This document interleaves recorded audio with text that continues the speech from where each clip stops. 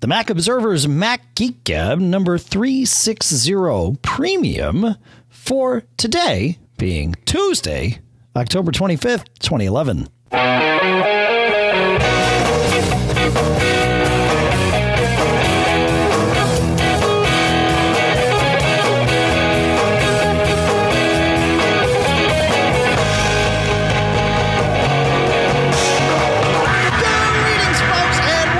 To the Mac Observer's Mac Geek Gab. And of course, this is one of our premium shows, so thank you for being a premium subscriber. John and I really appreciate it. And of course, I mentioned John, and that's you, right? You, John F. Braun. Me? What about me? Hi. Of course, I'm Dave Hamilton. That's John F. Braun. He's in Fairfield, Connecticut, as he always is. Well, at the moment. At the moment. That's right. And we have a totally packed premium show today. So what we're going to do is we're going to try and get through everything, which yes, folks, and we talked about this in the pre-show here, I realize means that, I'm the one that usually babbles and I can't go on and on and on, right? That's I'm going to try to keep Dave focused here because, we know how, he pontificates and just goes off on these tangents. So I'm going to try to steer the show in the right direction here. Awesome. All right, let's that'll be interesting. Okay, so let's start with Mike here. And Mike says, I have a 2010 MacBook Pro running Lion. I use a program called MacWise to connect to our ERP system at work. When using my terminal emulator, I frequently need to use the insert key. This is not a problem when I have my laptop at my desk, which is connected to an extended keyboard. But when I'm on the go, I have no insert key, which limits what I can do in my ERP. I have routed through the keyboard preferences and my system preferences, but cannot find a place where I can assign the insert function to an F key or any other key. Is there a way to get this done? And I think your best bet there, Mike, is going to be, is as we recommend with many people who need to assign keys to different tasks, is to use something like Keyboard Maestro. I think that's going to do it for you. It's available. It's not free. I think it's $30, $36, I think, at keyboardmaestro.com. But there's certainly a trial available. And I think that's going to do it for you. I think that's the trick. Do you have any other keyboard mapping? I know we've talked about some other ones. Maybe you might even have a free one in mind, John. Do you or not? I have a few today. So I have a couple of things I'm going to mention. And we're going to blast right through this. So there is a utility called Ukulele.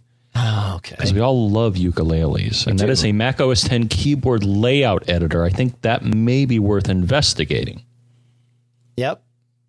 So that's one thing. And another thing is but it really should be, I think, it should be a function of the terminal emulator. And I did come across something called iTerm, or actually now it's iTerm 2. Okay. I didn't look in detail to see if it had a Weiss emulation and if there's it does have a keyboard mapping option within it. So if it can do a Weiss terminal and all that, so I'll link to both of those. But I think those are, because they're both, well, Ukulele, I believe, is free. iTerm 2, I think it evolved from iTerm, and I think they suggest a donation. So between those three options, one of them hopefully works. Cool. All right. And then we have a tip and a question from Ralph. So Ralph, actually, his tip started with a question. He says, I've been having some issues lately with the ambient sensor on my 2009 MacBook Pro 15-inch. We also had it set in system preferences to automatically adjust and never had issues with it. Now, for some reason, I have to manually adjust it, and it won't automatically adjust anymore. This occurred in Snow Leopard and still going since I upgraded to Lion, so I don't think it's an issue with the upgrade. Have you heard of bugs or issues with the ambient light sensor? And it was interesting. We went through a couple of things via email and essentially deduced, as much as we could that, it looks like it's a hardware problem. He took it into the Genius Bar, and here is where the tip comes in. The Genius Bar reset the PRAM on the Mac, which is done by holding down Command and Option and P and R while you reboot. Hold that down, hear the startup chime, keep it down until you hear the startup chime again, and that will reset the PRAM. And sure enough, that solved the problem. It's a good reminder for all of us that resetting the PRAM is a way to solve what may appear to be otherwise hardware problems. Because the PRAM is sort of, in that bridge layer between hardware and software, right? I mean, that's, in a very top level sense. Would you agree, John? I agree in that the PRAM stores the settings for a lot of pieces of hardware, and if it gets corrupted, which it may over time, then yes, it may appear to be a hardware problem, but clearing and I guess it resets it too. So you may have to reset some things, because I think doing that may reset your time zone and some things like that. Yeah. So if you reset the PRAM, don't be surprised if volume settings and things like that get out right. Volume. Yeah. So once you reset the PRAM, you may want to go through your system preferences and just make sure they're all what you expect them to be. Right. Right. All right, cool. And then Ralph's question for us today is, I've been having some issues while I'm doing video calls with my mom. She has my old 17-inch iMac with an Intel chip. It's almost 6 years old now. I have a late 2008 15-inch MacBook Pro. When we connect, we get a lot of pixel blocks on the screen and some frozen images.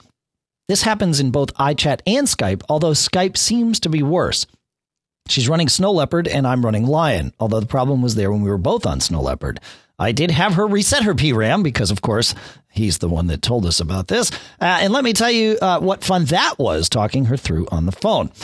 Anyway, it seemed a little better in iChat, but Skype still had the frozen screen. I'm looking for other ideas to check out that might be causing the issues, whether it's her dated iMac and a hardware issue or possibly a network problem with her ISP. I would appreciate any tips you can offer to clear up the picture quality.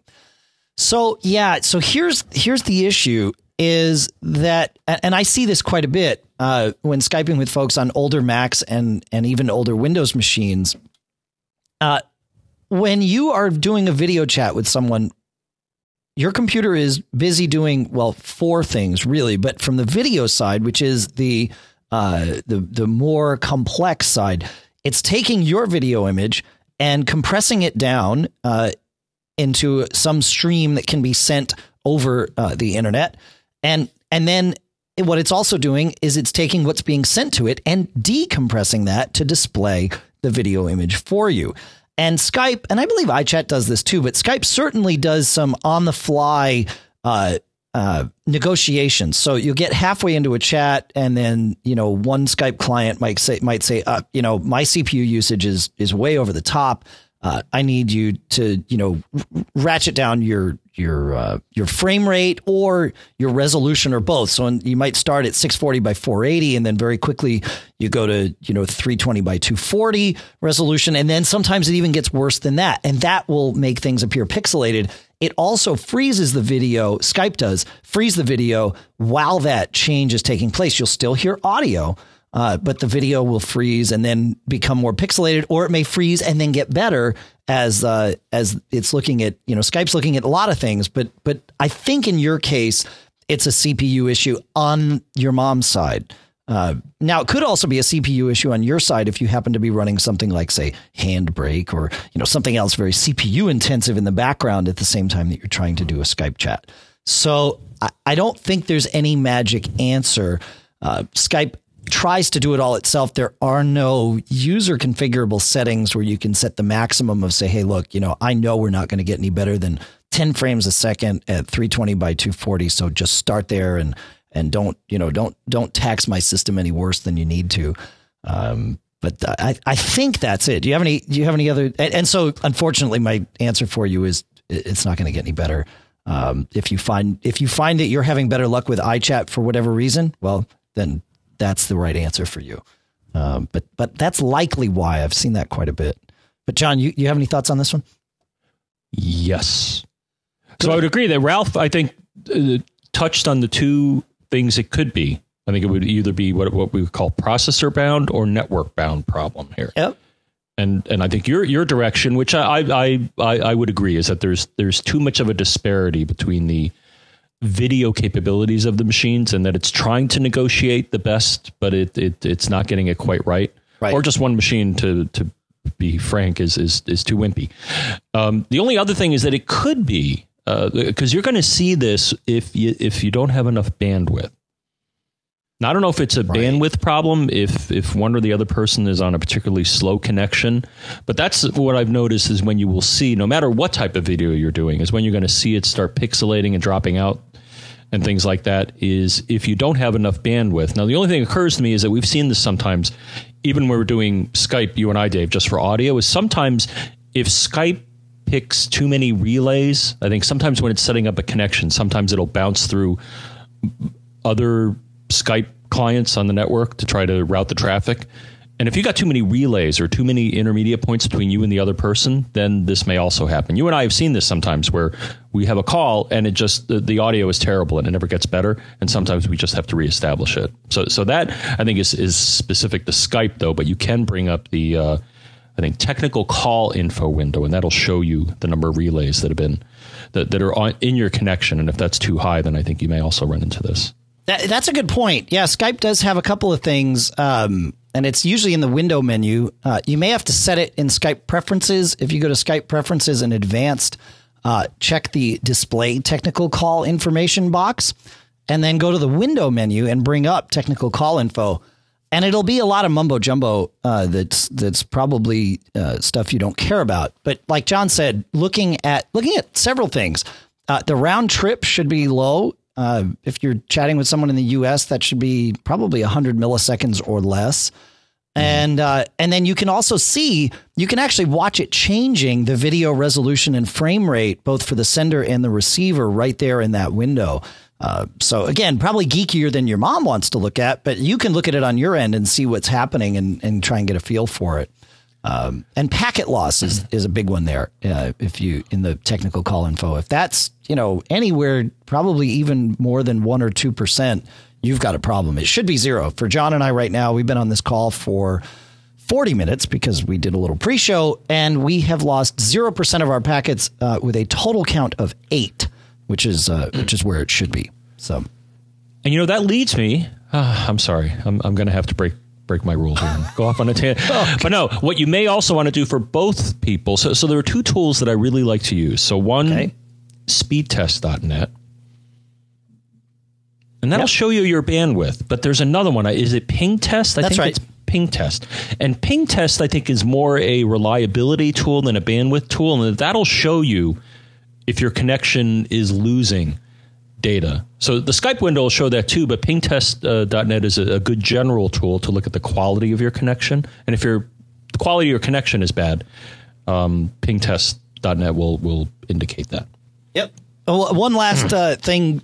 We're talking about tools to check this out. If you go, if you want to see if it's the processor, the easy way to do that is to open up Activity Monitor and look at the CPU usage.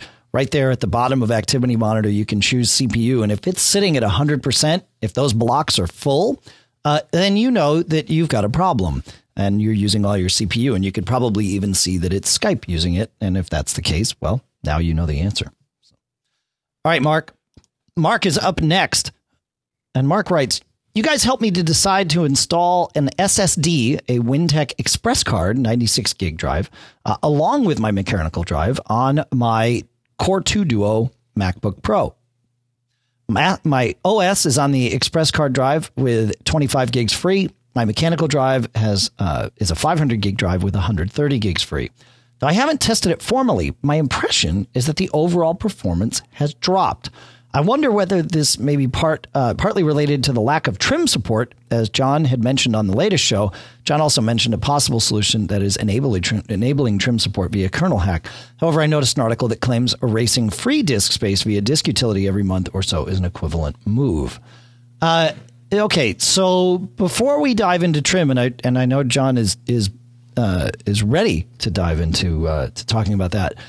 The first thing I would do is test the speed of the drive itself. Use something like Drive Genius or really any benchmarking utility that's just going to write data to and read data from the drive, and make sure that you're seeing something that approximates what you expect to see for the SSD. We've talked about it here a little bit before, but SSDs, mechanical drives in a general sense, the slower laptop ones are going to do 30, maybe 40 megabytes a second. A faster laptop drive is going to do anywhere from 50, maybe even or a faster drive in a general sense is going to do 50 to maybe 100. An SSD should be up, near 100 and maybe even higher.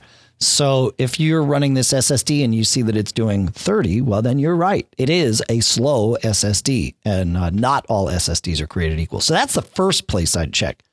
If that's the case and it's working all right, then we move to step 2, which is checking out trim, but maybe not, as Mr. Braun's going to tell us. So what's trim, you may ask? And what is trim? Trim is a operating system command that'll tell a drive to scrub. The problem with SSDs, at least a lot of them, is that once you've written to some space, the cells are considered dirty. And the problem is, if you try to write to them again and they're still dirty and that they still have data from before instead of being cleansed, then instead of just doing a write operation, you're going to do a read operation, then an erase operation, and a write operation. That's going to slow you down. Trim tries to eliminate that, but trim is not the only thing. Now, as far as I can tell, this particular drive, I do not believe. Well, the problem right now is that Mac OS X Lion does not support trim unless you do a hack, for drives that are non-Apple drives. So that's one piece of bad news. But the piece of good news is that a lot of drives, like I believe the one that, or no, not the one not the WinTech, but some other drives do support background garbage collection, shall we call it. And they basically do what trim does, but they do it without the operating system telling it to. And actually, I've been dealing with the folks at Samsung lately, and actually some of the testing I've been doing would lead me to believe that trim may not absolutely be necessary, because I've been seeing some pretty good performance. And right now I'm testing a drive and I disabled trim. Okay. And I've been seeing some pretty good speeds, and I filled the drive up. So I actually got to the point where I've been warned, where OS X will say, hey, by the way, you only got a couple of megabytes left. You better clear some space here, or else I'm going to crash on you or something. But they warn you. So I'm convinced that my drive does have cells that have not been cleaned up, at least by the trim command, because I disabled it. But Sure. It has gotten cleaned up, I think. I think the drive manufacturers are getting better, and I've seen more and more of them leaning towards doing this cleanup on their own rather than counting on the operating system doing it. Cool. All right. Well, so check the speed of the drive, I guess, is the lesson here. And do you know? Yeah, anything? And if I recall, theirs is, and we have one of the older ones, Dave. I think you and I, the 48 gigabyte one, and That's right. I believe. I mean, it is an SSD, but I don't believe that this. At least the one you and I have, I don't think it's at I don't think either of the speeds go beyond 100 megabytes per second, which to me is. I remember that WinTech but I remember it being faster than a laptop, a traditional laptop drive. Oh, sure. I remember it being up, close to 100, 70, 80, 90. But it may have peaked over it, but it wasn't, blasting at 150 or anything like that. Yeah. All right, John, a tip that actually listener Rob sent in for you, but it is good advice, and so we will share it with everyone. Rob writes, John, you know that 1Password has a function that allows you to store notes within a record. In reality, things like PDFs and screenshots, I use Snagit, and even apps and other code can be stored in the note field. It's a drag and drop process. I'll sometimes drop a copy of an email receipt for a product in the note field, so I have it at hand if something goes wrong later. The extended warranty for my Kindle, for example, lives as a scan of the document inside the note field in 1Password. Of course, this means you can take your email copies of receipts and serials and dump them into 1Password without having to type in everything. So that's pretty good. Thanks, Rob. That's actually really valuable and feeds into our next question a little bit here, because Wesson writes, I'd like to move to iCloud, but I've found no replacement for MobileMe's syncing of my keychains between my iMac, my MacBook Air, and my Mac Mini, which the latter of which is on Snow Leopard's server. Are you aware of any other way to keep the keychains in sync? Someone on Tidbits suggested putting the keychains in Dropbox and creating a hard link to it on the various machines. Would this work?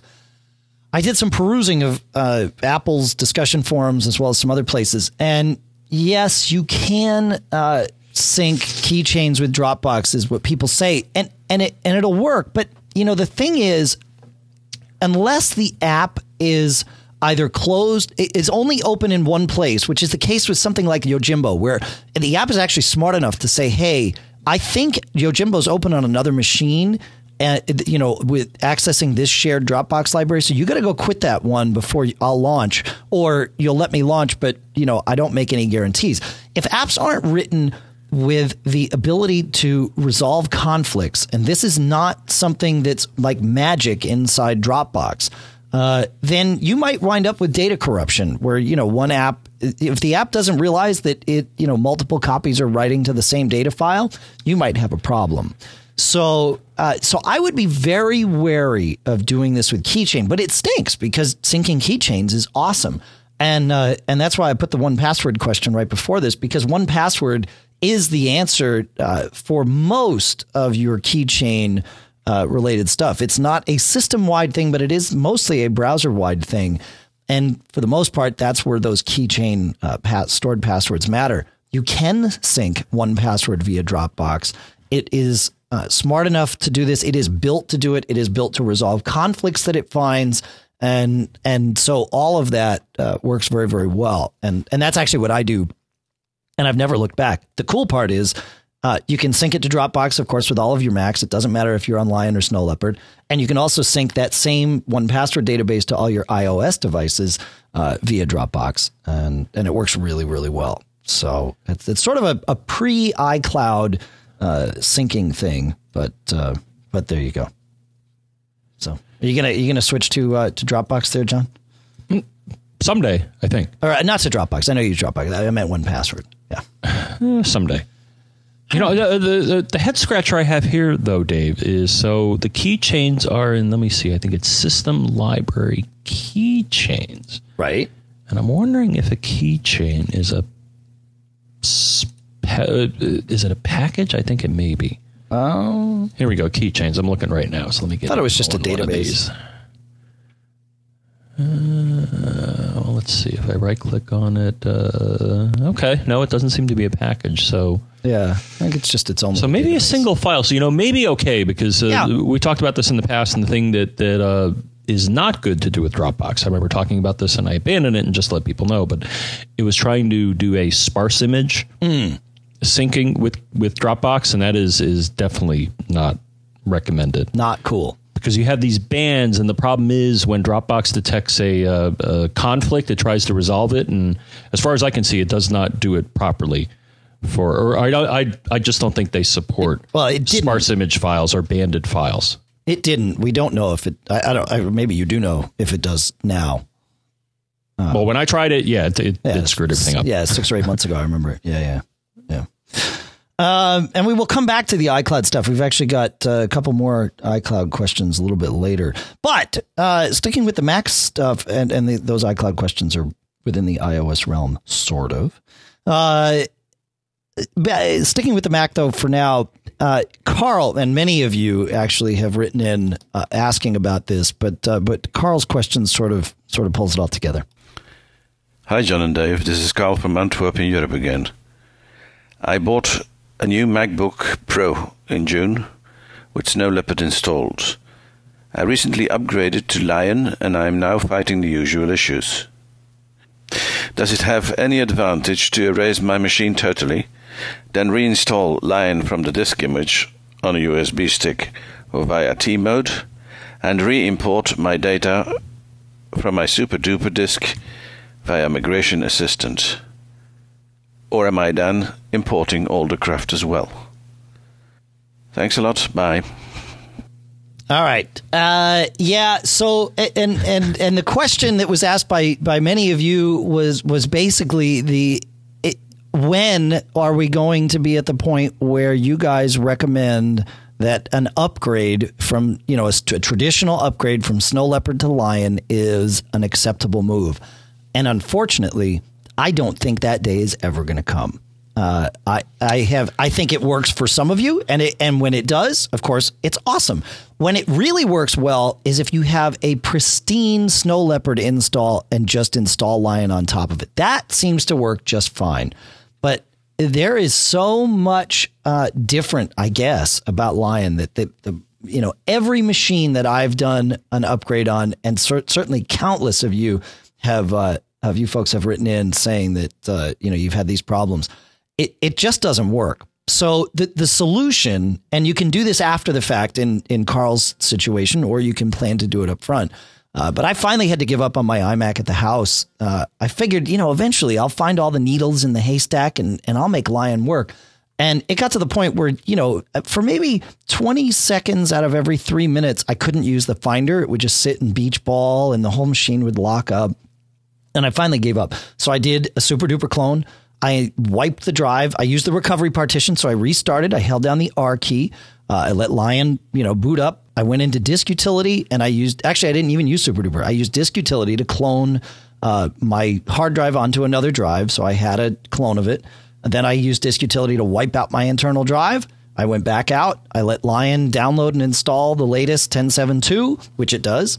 And then when it came back up, it said, do you want to use Migration Assistant? I said, yeah. I pulled it all in with Migration Assistant.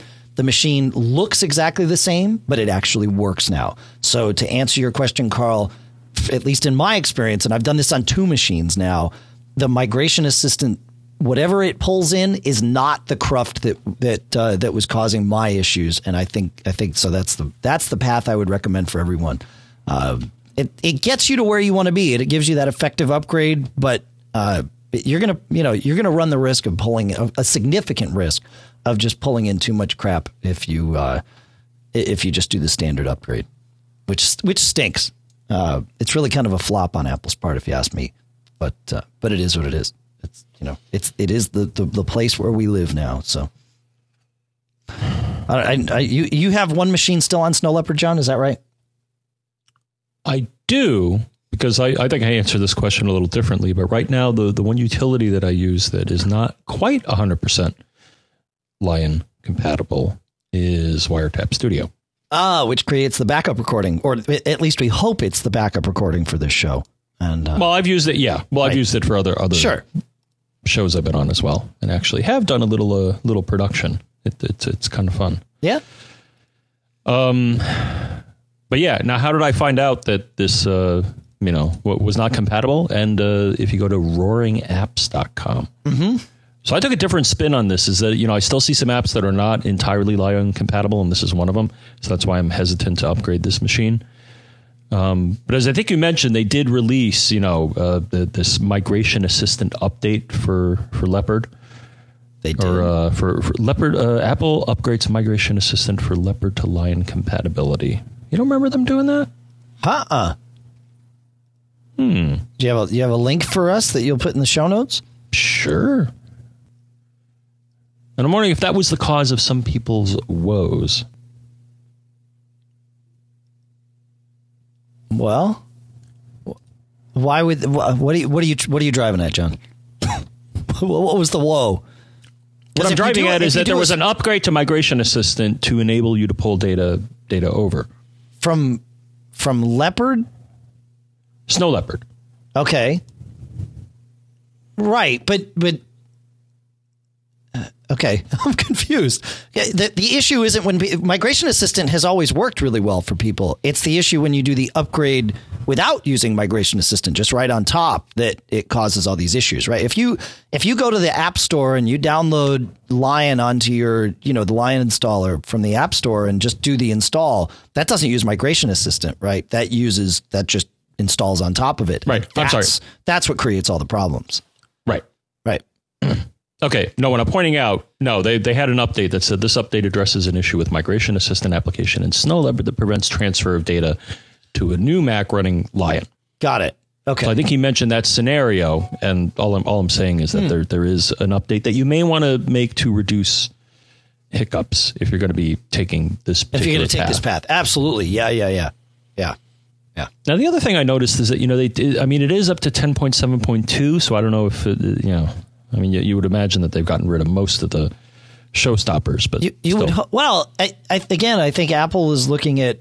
I don't know what they're looking at, but I was running. I thought 10.7.2 was the magic for me. I thought, oh, great, finally. So I put 10.7.2 on my iMac at home, and it didn't act any different. It was the same thing. It felt like a Windows machine. It really did. It reminded me of the old days when I would, work on people's Windows machines and I'd get to their house and they would just be, no one touched the machine. I noticed that the kids were like, can I borrow your computer? Can I borrow yours? Like, why is no one using this one? What's going on? And then it hit me. It was like, oh, because it's a painful experience and we shy away from that, And that it really was. It was like, a Windows machine loaded with spyware. But my problem wasn't spyware on the Mac. It was just, something else that was causing that same sort of thing where it would just stop responding, and you just wait. Eventually it'd come around. Sometimes moving, and this actually I got from Michael, a Geek Gab listener here. Sometimes using the volume up and down keys would unstick it from its frozen state, which is pretty, foobar, if you ask me, that works, but whatever. Those problems are behind me now, ever since my wipe and reinstall. All right. Let's go to Michael and his email questions here. Uh-oh, where is he? I'll find him. Michael writes, speaking of Snow Leopard to Lion upgrade issues, he says, I recently updated my mail app to use the IMAP protocol. Everything seemed to go smoothly at first. Now the 2 accounts I did it for cannot send. I receive mail just fine, but Mail app will not send mail from my 2 business domains. I have included the mail setup, which of course he put in as a screenshot, and the illustrious Mr. Braun here included those screenshots in the email, which was fantastic. Well, you know how I did that? It was a tip we got, Dave. Go. I have to interrupt you, but it was, I don't remember who told us how to do this, but there's this wonderful feature in Mail, Dave. Okay. And let me find it. All right. Where is it? Oh, gosh. Mail composing something? Could be, but basically there's an item that is normally unchecked where if you check it, it will include images in replies. Ah. Huh. Where is it? New mailbox. Go to attachments. Here we go. In Mail app, attachments. So edit attachments. Include original attachments in reply. Oh, woohoo! Isn't that sexy? Oh, so now like you don't have to holler at me every time I don't include it because I still do, but it won't happen. Right. Because the default behavior of Mail, which I can understand, is to just, what it does if nobody... Now you say you can understand because last week you were railing on about it, and I'm going to call you out on that. Great, call me out. Okay, good. I can't hear you. La, la, la. But no, but no, it was great that someone came to the rescue because to me that was just a stupid feature. Why? Well, on the one hand, I can understand why you would not want to do that by default because if you got large images, then that's taking up space. On the other hand, yeah, I was just scratching my head. How do I get around this and, make Dave happy and that he doesn't? Because before I had to manually, right. it was a kludge. And that's I'm like, what I always do. I drag him in. Oh, this is so much better. All right. Now, unfortunately, so can I, so now to answer the question. All right. Yes. Now, here's the bad news, though, is that the images that were included. Now, the thing is, when you include an image, so I think Michael chose when you include an image, there is, I believe, in the lower right-hand corner in Mail app, it indicates the size of the image. And unfortunately, he included one that was pretty tiny. Right. Right. But I was able, using just looking at this, I was able to discern what the problem is. So number one, so the issue here is that he says he can't send mail. Now, to be clear here, IMAP is a method for the most part of retrieving mail, not sending it. That's right. Sending, whether you're using POP or IMAP, which are both incoming, though IMAP is a little more sophisticated, SMTP is what you use to send things. And I noticed this because on the screen that he showed, which, and let me look over my reply here. Yeah. All right, SMTP. All right. So the thing is, in one of the, so if you go to the account settings, one of the screens that you look at will show you your outgoing mail server. And in his case, it showed outgoing mail server and the SMTP server, and it showed a server, and in parentheses, as far as I can tell, what it said is offline. Uh-oh. That's right. Yeah. All right. So what you want to do is when you click on your account and you see the SMT or the outgoing mail server, so what you want to do is click on the list of SMTP servers, or it's going to be a pull down list, and then you want to say edit SMTP server list. Then it's going to show you each one. And actually, this happened to me, I think, after I upgraded to iCloud, is that I used the connection manager, and I noticed one of my outgoing servers, all of a sudden, I got a little red dot, and it said, something's wrong with this. You better check it out. My guess is what's happening is that, well, there are a few things you can change in the screen. So one is, in the advanced section, you can define the ports that are used, though I would say that probably has not changed, though they may have. By default, I think mail goes to 25 and a couple of others, 4 something and 5 something. I don't think that changed. SSL is another setting, but then here's the thing, and this is where I think the setting got unset. And I had to set this, is the authentication method. A lot of SMTP servers will want there's an option to present credentials like a username and password before it's going to let you send mail. Otherwise, it's going to say no. And I think that's what happened in this case, because I had to do this after I migrated to iCloud, is I had to reset the authentication to my SMTP server for MobileMe. Or it's still, I think it's still me.com. It's still the same name, but for some reason, it all of a sudden said authentication none. And so the server said, no, I'm not going to let you send mail through me. You got to tell me who you are and give me your credentials. So I suspect that's what happened. It happened to me, and I think it's happened to a lot of other people. Yeah. So the way to identify it is go to Connection Doctor. But I think the fact that it shows his as offline indicates that it had a problem. So it said, I'm going to shut this down. Cool. Got that? I got it. It's awesome. Clear? I think I did. Yep. All right, let's jump to some of these iCloud and iOS questions, because we've had a lot of them, and so we'll start here with Rick. He says, I'm looking for advice on setting up Apple IDs on iOS 5 and, of course, my iPhone 4S. I currently have 2 Apple IDs, one that I use for iTunes purchases and another that I use for my MobileMe account. My wife and I both have iPhones and iPads. Currently, we both use the 2 Apple IDs. We share some calendars, the address book, and Find My iPhone on MobileMe, but not email. We with the conversion to iCloud and the introduction of iMessage and iCloud's backup space, should we continue using the same setup? Should my wife have her own iCloud Apple ID for iMessage, but then we can still share some of the calendars and the address book, or just an additional Apple ID for iMessage and leave the rest alone? Any help to ease my confusion would be greatly appreciated. Okay. Yeah, this is going to get interesting, because you're not alone, Rick. There's a lot of people, listeners here and of course elsewhere, that have been sharing an entire MobileMe account, and it's worked just fine. That may work with iCloud, but there's a couple of reasons where you might not want it to. You mentioned one of them, and that is the space available on iCloud. Everybody gets 5 gigs free. Now, MobileMe subscribers get 25 gigs for the first year, but then it's, you got to pay for that. So the 5 gigs is what's going to be used both for your backup space, if you're going to do online backups, and also for your documents and other storage that are going to be automatically stored to the iCloud from your iOS devices. So sharing that may cause 2 problems. Number 1, it may fill up your space. Number 2, the documents and data that are stored in iCloud are stored per app. So if you have data in an application and your wife has different data in that application, I don't know what's going to happen if you both choose to store that data in iCloud. In best case, it would merge it together. Worst case, it would wipe one of you out versus the other. And I don't know what that magic answer is going to be. So I think you're well served to have 2 separate iCloud accounts for the iCloud portion. But I would continue to use a common Apple ID, one single Apple ID shared amongst all your devices for all of your iTunes store purchases, because that's going to make your life a lot easier, and you can do that.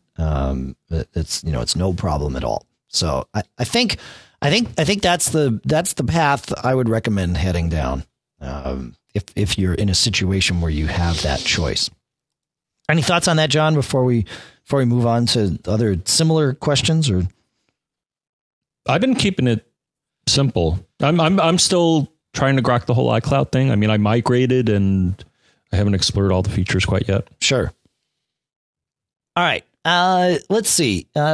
Roland has 3 questions, and so we're going to answer them in 3 turn. Wow. I know, but they're good. Is that allowed? Well, it is for premium subscribers, John. It totally is. That's right. Roland writes, okay, so with the birth of iMessage comes texts that are colored green, SMS messages, and blue messages that are iMessage texts. Is there any way to control which kind of message you're sending? It seems like my iPhone defaults to iMessage text, even though I select a phone number to text. Maybe it doesn't matter. So here's how it works. And John, you and I experienced a little bit of this.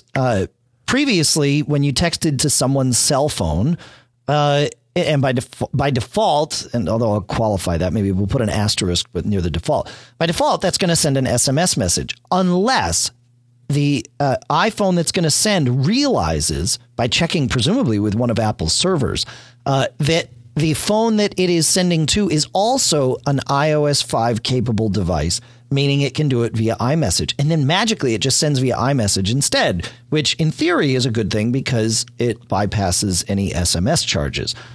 Most people, it seems, have unlimited SMS accounts, but I think that might change. And that's why the carriers presumably have been adding things like, unlimited mobile to mobile calling as part of your unlimited, text messaging plan, right? To keep that revenue coming in. And I'm with you is that I think the Apple servers are somehow involved because there's a few people that I know upgraded. Yep. But I don't think I had enough information in my address book. Because, there were definitely people that I knew upgraded iOS 5, but when I went to iMessage and selected them in my address book, it still said text message instead of iMessage. Well, it'll always say text message until you send that first message. Right? Oh, no. I had people who would immediately come up and say iMessage. Oh. Now, the thing was, for example, Allison. So, for example, Allison, here was the problem. Well, I knew she upgraded, but then here was the thing, is for some bizarre reason, Allison Sheridan of the NosillaCast. Hi, Allison. I didn't have her cell phone number or her, I did have an email address, but I didn't have her MobileMe or iCloud ID. Sure. Yeah. Once I got, I got both of them. And once I got both of them, then when I went to the message, then it said iMessage. Right. So even though I knew she upgraded, there was not enough information in my address book for my phone to check, again, presumably with some Apple server to say, hey, is this person running this? Right. But if you had her cell phone number in there, it would have known immediately that she was iMessage capable. That was the other. Now I have some people where I had their cell phone, and it did. I had to add their Apple ID to my address book in order for it to switch over. Huh? I'm still not entirely clear. That's not at all for me. It's just the number is all that it's taken, but it's not. It only happens like for the initial instance of this. I have to go into the Messages app and start typing, and then iMessage, it changes in the background of where you're going to type your message changes on the fly from text message to iMessage. And that's how you know. Okay. Yeah. So, but there is no way, like if I wanted to send you an SMS, I don't think I could. I haven't found a way to force it to send via SMS. I think if iMessage is capable, it's capable. I mean, I guess I'd have to find a way to turn off data on my phone, or I don't know. I don't know what the magic answer would be. But no, you can't. But I don't know that that's a bad thing, Roland. So that's number one. Now, number two, Roland asks, I've also used iCloud backup for my iPhone and my iPad. With 2 backups, I'm already using 3.5 gigs of space. I've backed up each device only once. What counts against my 5 gigs of storage and what doesn't? I was given 25 gigs for being a MobileMe user, as we discussed. However, I use MobileMe for syncing contacts and calendars, not for the iDisk space. When the time is up and I go back to 5 gigs, I want to make sure I'm not exceeding my limits. How do I trim down to make sure I don't go over 5 gigs so quickly? And that's the trick. There's no real way to ensure that you're not going to use too much. Right now, I believe, and there might be some third-party apps out there that support iCloud, but for the most part, the iCloud-capable apps are Apple's iWork apps. But that's going to change. As other apps start to use iCloud as their storage engine, it's just an automatic thing. And you're going to start pumping lots of data up there. You may decide that backing up here's the one difference, though. If you choose to back up to iCloud, it's going to take all the data, whether the app is iCloud capable or not, and back it up to iCloud, just like it would back up that data to your Mac. So that is going to grab perhaps more than would normally just be synced via iCloud. Backups and document syncing are two different things. You can, of course, turn off document syncing entirely for iCloud, but that may not be something you want to do. You may actually want that benefit. So that's going to be an interesting thing, and it would be nice to have more control. Individual app developers can perhaps give us controls about what gets synced to iCloud and what doesn't. But I from what I understand, that's not entirely controllable either. I think it's an all or nothing sort of thing. One thing that's interesting, though, a little aside, as we've been talking about iCloud here, and this gets very interesting. So I said that the iWork apps, Numbers, Pages, and Keynote, will sync via iCloud. But if you want to get that data, let's say you've got a Pages document that you've been editing on your iPad, and now it's syncing to iCloud because you've enabled that, and you have the latest version of the app on your iPad. And you want to sync that to your Mac. Well, you have to go to iCloud.com and log in and download that file. But here's the secret. That file's already on your Mac. It's just that Pages on your Mac doesn't yet know how to access it. And that file lives in your home folder, in your library folder, in a folder called Mobile Documents. And that folder, based on my limited testing, acts a lot like Dropbox. You can manually put stuff in there and have it synced to your other Macs. Now, I don't know if it's advisable to do that because, Apple, I have no idea how they're managing this. They might at some point, wipe things out that they believe shouldn't be there. But it does work. And it's a very interesting little thing. And if you dig in, you'll see if you have a Pages document on your iPad, it's on your Mac. And the same is true for Keynote and Numbers. But they're in a weird format, and based on my limited testing, I couldn't pull those out. So it gets interesting, John. I don't know if you've played with that yet, but not yet. I mean, I actually came across the check boxes because you have to, and actually they were not initially enabled. Maybe I chose this when I did the upgrade. But if you go to the iCloud system preference, right? So I had mail and notes, contacts, calendars, bookmarks. I think those were checked. Photo stream, documents and data, and back to my Mac were not. So I checked those.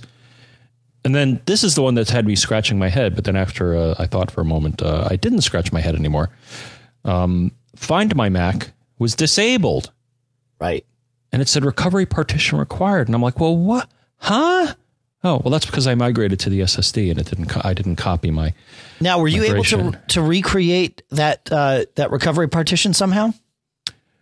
I don't know if I want to. Oh, all right. Well, no, the thing is, no. So before when I got the SSD, I did a carbon copy cloner, but I just cloned my main partition. Sure. So I upgraded, on my rotational drive to Lion, and then I copied it to the SSD, and that drive is still sitting around somewhere. But I didn't say migrate the recovery partition.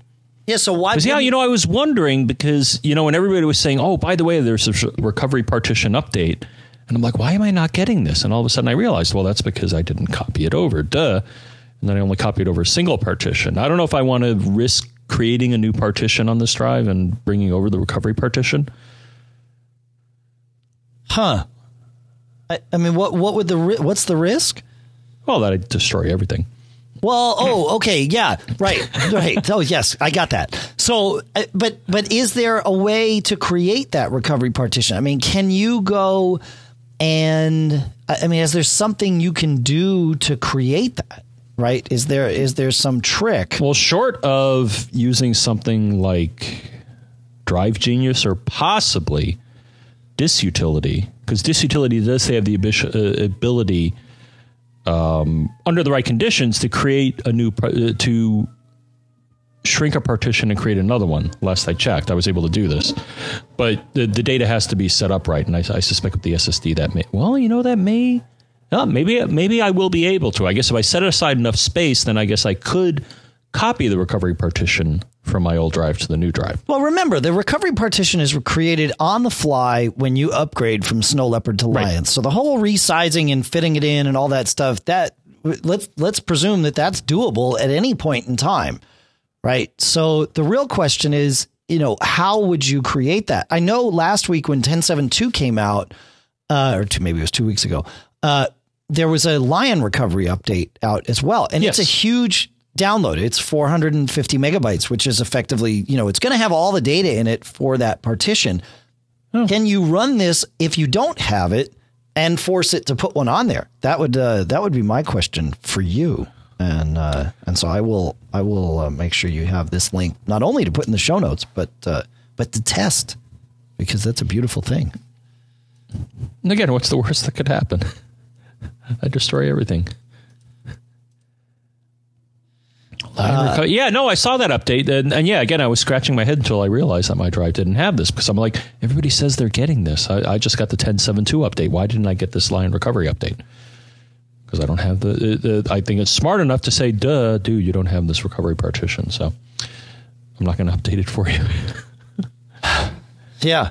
Interesting. Yeah. So no, I'll experiment. Yeah. But I have to. So you said, so what? So so if I make a gigabyte partition and then copy it over from the old drive, then this update should work. In theory. Well, yeah. Yeah, but don't make the partition. Oh, I see what you're saying. If you want to do it manually. Yeah. I think it's less than a gig. I think it's 600 or 700 megs. Right, because again, it didn't create it on the SSD. If it doesn't see it, it's not going to update it. So correct.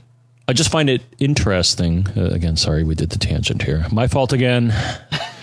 But no, it's weird that Find My Mac is dependent upon that, because I'm looking again right now and it's grayed out and it says Find My Mac. Recovery partition required. And then there's a More button. Yeah, okay. And when I click on the More button, it says Find My Mac requires a recovery partition. Some configurations, such as a software or hardware RAID, do not support a recovery partition and can't be used with Find My Mac. Even more interesting. What's going on out there? I don't know. I think they're coming to get you, John. No. It's the fire department. Okay. All right. Let's play Andrew's little comment here, because this is a nice little tip. And g'day, John, and g'day, Dave. It's Andrew here in San Francisco. Dave was listening to Mac Geek Gab 359 of the 17th of October last Monday, and you were elated at the end when you spoke of the airport utility for iPad and iPhone now being available. I shared the same view. My issue is this: when I used to travel to hotels, sometimes to negotiate the hotel system with Airport Express, sometimes the hotel would allow you to set up a range of IP addresses so you could distribute the signal to your Mac, to your iPad, to your iPhone, whereas other hotels would only allow you to have one device connected, and thus you had to have the Airport Express off and in bridge mode. And you can change that on a Mac with the airport utility in internet, then internet connection. You could choose share a public IP address, distribute a range of IP addresses, or off in bridge mode. That's what I was looking for in the airport utility for iOS, but to my disappointment, it wasn't there. So I posted a comment on an Apple discussion board, and this very nice man replied that you can do it, but it's just not as clear as it is in the airport utility for Mac. And he tells me that the exact same options do appear in the airport utility app, and they can be mimicked using the NAT and DHCP options. And he gives the formulas as follows. To share a public IP address, you enable both NAT and DHCP. To distribute a range of IP addresses, you have NAT disabled and DHCP enabled. And to have it off in bridge mode, you have both NAT and DHCP disabled. So that's what I've learned through all this. So it can be done. It's just not as easy as it is on the Mac, but at least it's better than nothing, and perhaps Apple will make it a whole lot easier in the future. That's it for now. Don't get caught. See ya. Thanks, Andrew. That's awesome. That's very helpful to know. Okay, so now sort of in a pre-iCloud or a not related to iCloud question, but Doug writes, in a recent show you mentioned that info in an iPhone app can be lost if deleted, which just happened to me. My question is, if you back your iPhone up, would that info still be in the backup? For example, I use Motion 10 or Motion X GPS. And when I upgraded my iPhone, the app installed from iTunes to the new phone came over, but I didn't have my waypoints. This really was a problem because I had 3 years of my favorite fishing spots lost. Any ideas? Yeah, so you have two choices here. Number one is the Apple way, which is to restore everything, but that's probably not what you want, because then that restores all the other data for all your other apps, and you might not want that. So you can use two things. One thing would be to check a piece of software called iPhone Backup Extractor, which is from supercrazyawesome.com, but it also works with iPads and anything else. Yeah, Michael Johnston told me about this years ago, but it works. It scours through your iPhone backups. You just point it at your mobile backups folder, and which is, I think, normally in Home Library, I think. But if you've moved it somewhere else, then that's where it's going to be. But you pointed at that, and then it comes up and it shows you a big list of all your apps, and you come and find the one that you want and say extract, and it'll save the data out on your hard drive. That's step one. So now you've got the data. Now you got to put it back in.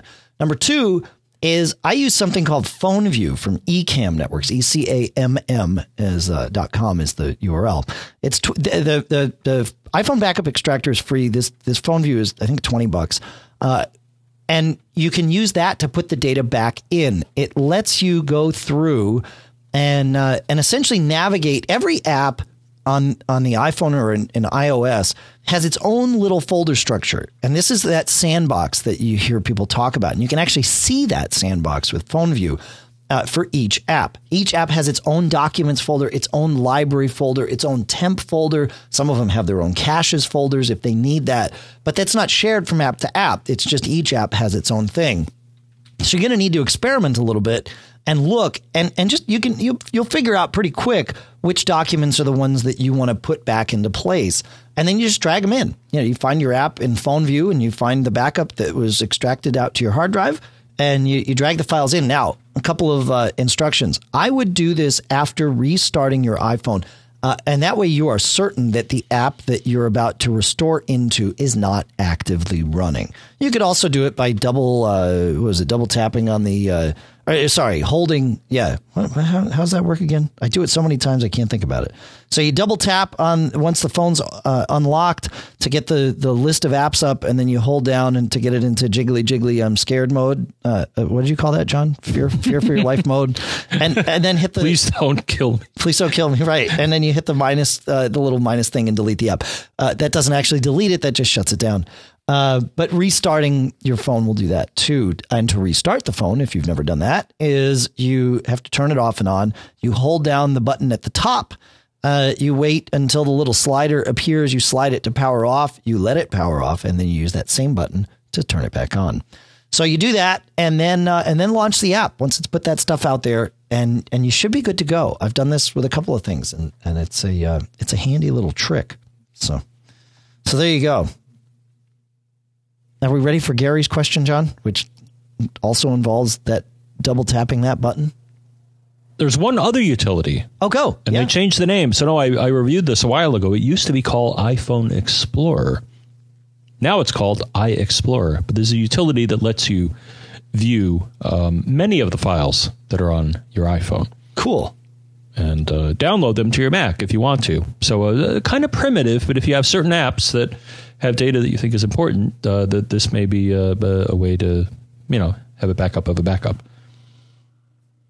Huh. Cool. But moving on, yes. Moving on. Who's next? What's next? So I believe Gary's question is next. He might even tuck two questions in on this too. Hey guys, it's Gary Belts from Indiana, PA, premium user, longtime listener. Just successfully upgraded my iPad and my iPhone 4 to iOS 5, and have a couple of questions. One, when I upgraded to iOS 5, I noticed that my camera lock thing is not working like advertised. In other words, I haven't seen the prompt that I can activate the camera with the lock screen activated. And another question altogether is, on my Mac, I've been using Firefox since Safari seems to have trouble, even though I just upgraded to Lion 10.7.2. I don't want to take any chances, but the biggest thing I'm missing is the pinch to zoom. Do you know of any extensions or any other ways to get that to work on something other than an Apple-only app? Keep up the good work and look forward to hearing you on the next show. Later. All right. Thanks, Gary. Okay. So, yeah, this is interesting. And I've had a lot of people ask me about this, getting the camera. So iOS 5, as Gary mentioned, allows you to get right to the camera right from the lock screen so that you don't have to dig through and find the app and all that stuff. And it really helps. It makes things go a lot faster. But as you'll see, you don't see the camera button on the lock screen unless you double tap the home button. So you double tap that home button and then the camera button appears. The unlock slider gets a little smaller and the camera appears right next to it. I don't know why it's this way. I would prefer it to just be there all the time. But it's, it's the same way you get up the iPod shuffle or shuttle controls. You can play and pause the iPod from the lock screen too. So that's how that's done. And it's great. It works really well. You hit the camera button and bam, you're in the camera. It's a handy little shortcut. So go, John. My only take on this is this no doubt is going to lead to shenanigans. Oh, somebody leaves their iOS 5 device sitting around and they leave for a moment and somebody grabs it, double taps, gets the camera and takes, let's just say, an inappropriate or a surprising photograph. Right. And then all of a sudden, now the thing is, I did notice this because I at first I was like, how do I get to this? It does protect you in that, although it brings up the camera app, if you try to click on the photo roll, yeah, it won't show it to you. It will not. It'll say, sorry, this device is protected. So at least they thought, because at first when I saw that, oh, wow, look, there's the icon that you don't really click on and you see all the photos on the device. At least they were smart enough not to open that up. But I still, I question the wisdom of having this feature. Maybe having it be somewhat of an obscure thing is probably a good thing. Maybe. Yeah. So not anybody can just walk along and pick up your phone and take pictures with it. Yeah, that's true. So. And if you're using what's it called, PhotoStream or PhotoSync, that will you can't delete stuff from that. What do they call it? Why can't I think of the name of it? Yeah, PhotoStream. PhotoStream. Right. Thank you. Use PhotoStream. Yeah. Well, you can. I think you can whack the whole thing, but I don't think at this point. Some of the complaints that I've seen is that they don't offer a very good level of granularity as far as what photos get synced, in that I think it's per app, and if it's everything, and if it's in an app, then everything in that app gets synced. Because I know they upgraded, the most recent iPhoto and Aperture updates now have photo sync support. Right. But yeah, I think it's all or nothing, which, I think they got to fix that, because, even now, I think, most digital cameras have a way to, or at least we talked about this, the iFi card, you can set what photos get uploaded to the cloud and what don't. Right. So Apple has to do that. It's a good first step, but Yep. Yeah. So very interesting. Very interesting. All right. We've got a couple of cool things found to discuss here. We will do two of them. I think we have, we're kind of out of time, but that's okay. We'll talk about them anyway. Because it's cool stuff and that's what we're here for. And we're already here. So why not? Paul writes in and he said, I wanted to let you know about an app called Lion Tweaks. It is at iFrederick, FREDRIK.com. And one of the things that it does is it allows you to either enable AirDrop on old hardware with just a click of a button or show the user library folder. It's awesome, this thing, and it's free. And you can donate, which was cool. But you can change, you can turn spelling correction on or off. You can turn the reading list on or off. There's a couple of animations you can disable. Again, you can disable AirDrop on older hardware.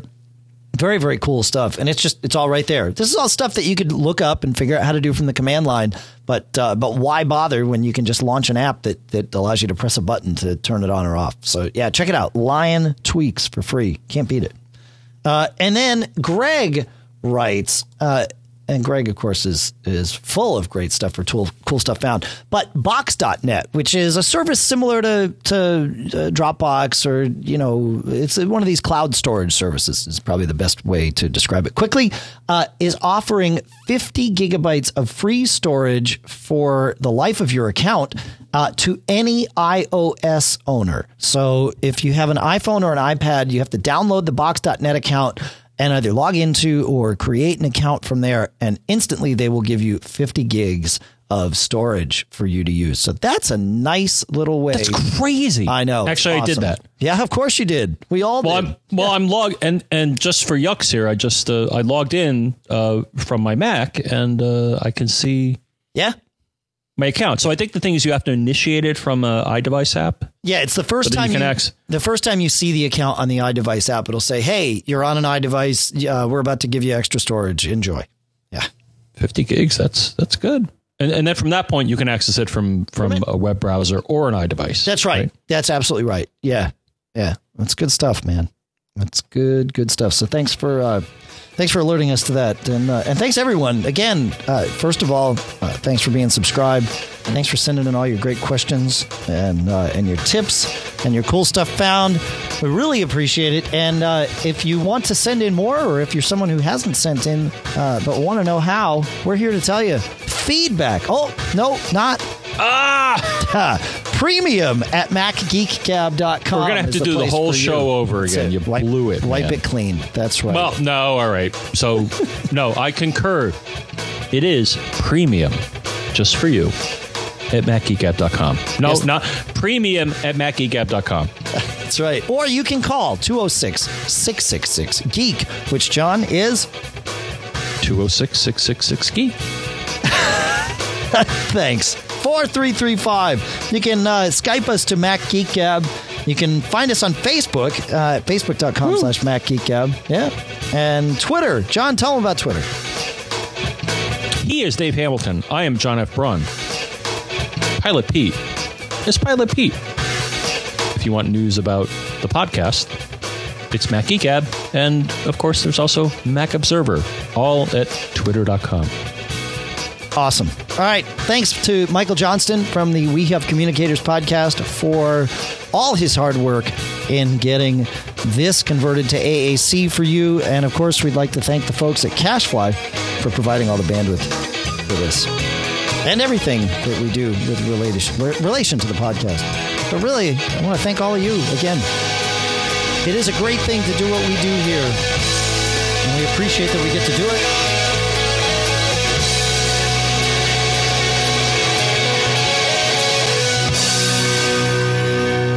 Have a great week, and whatever you do, don't get caught.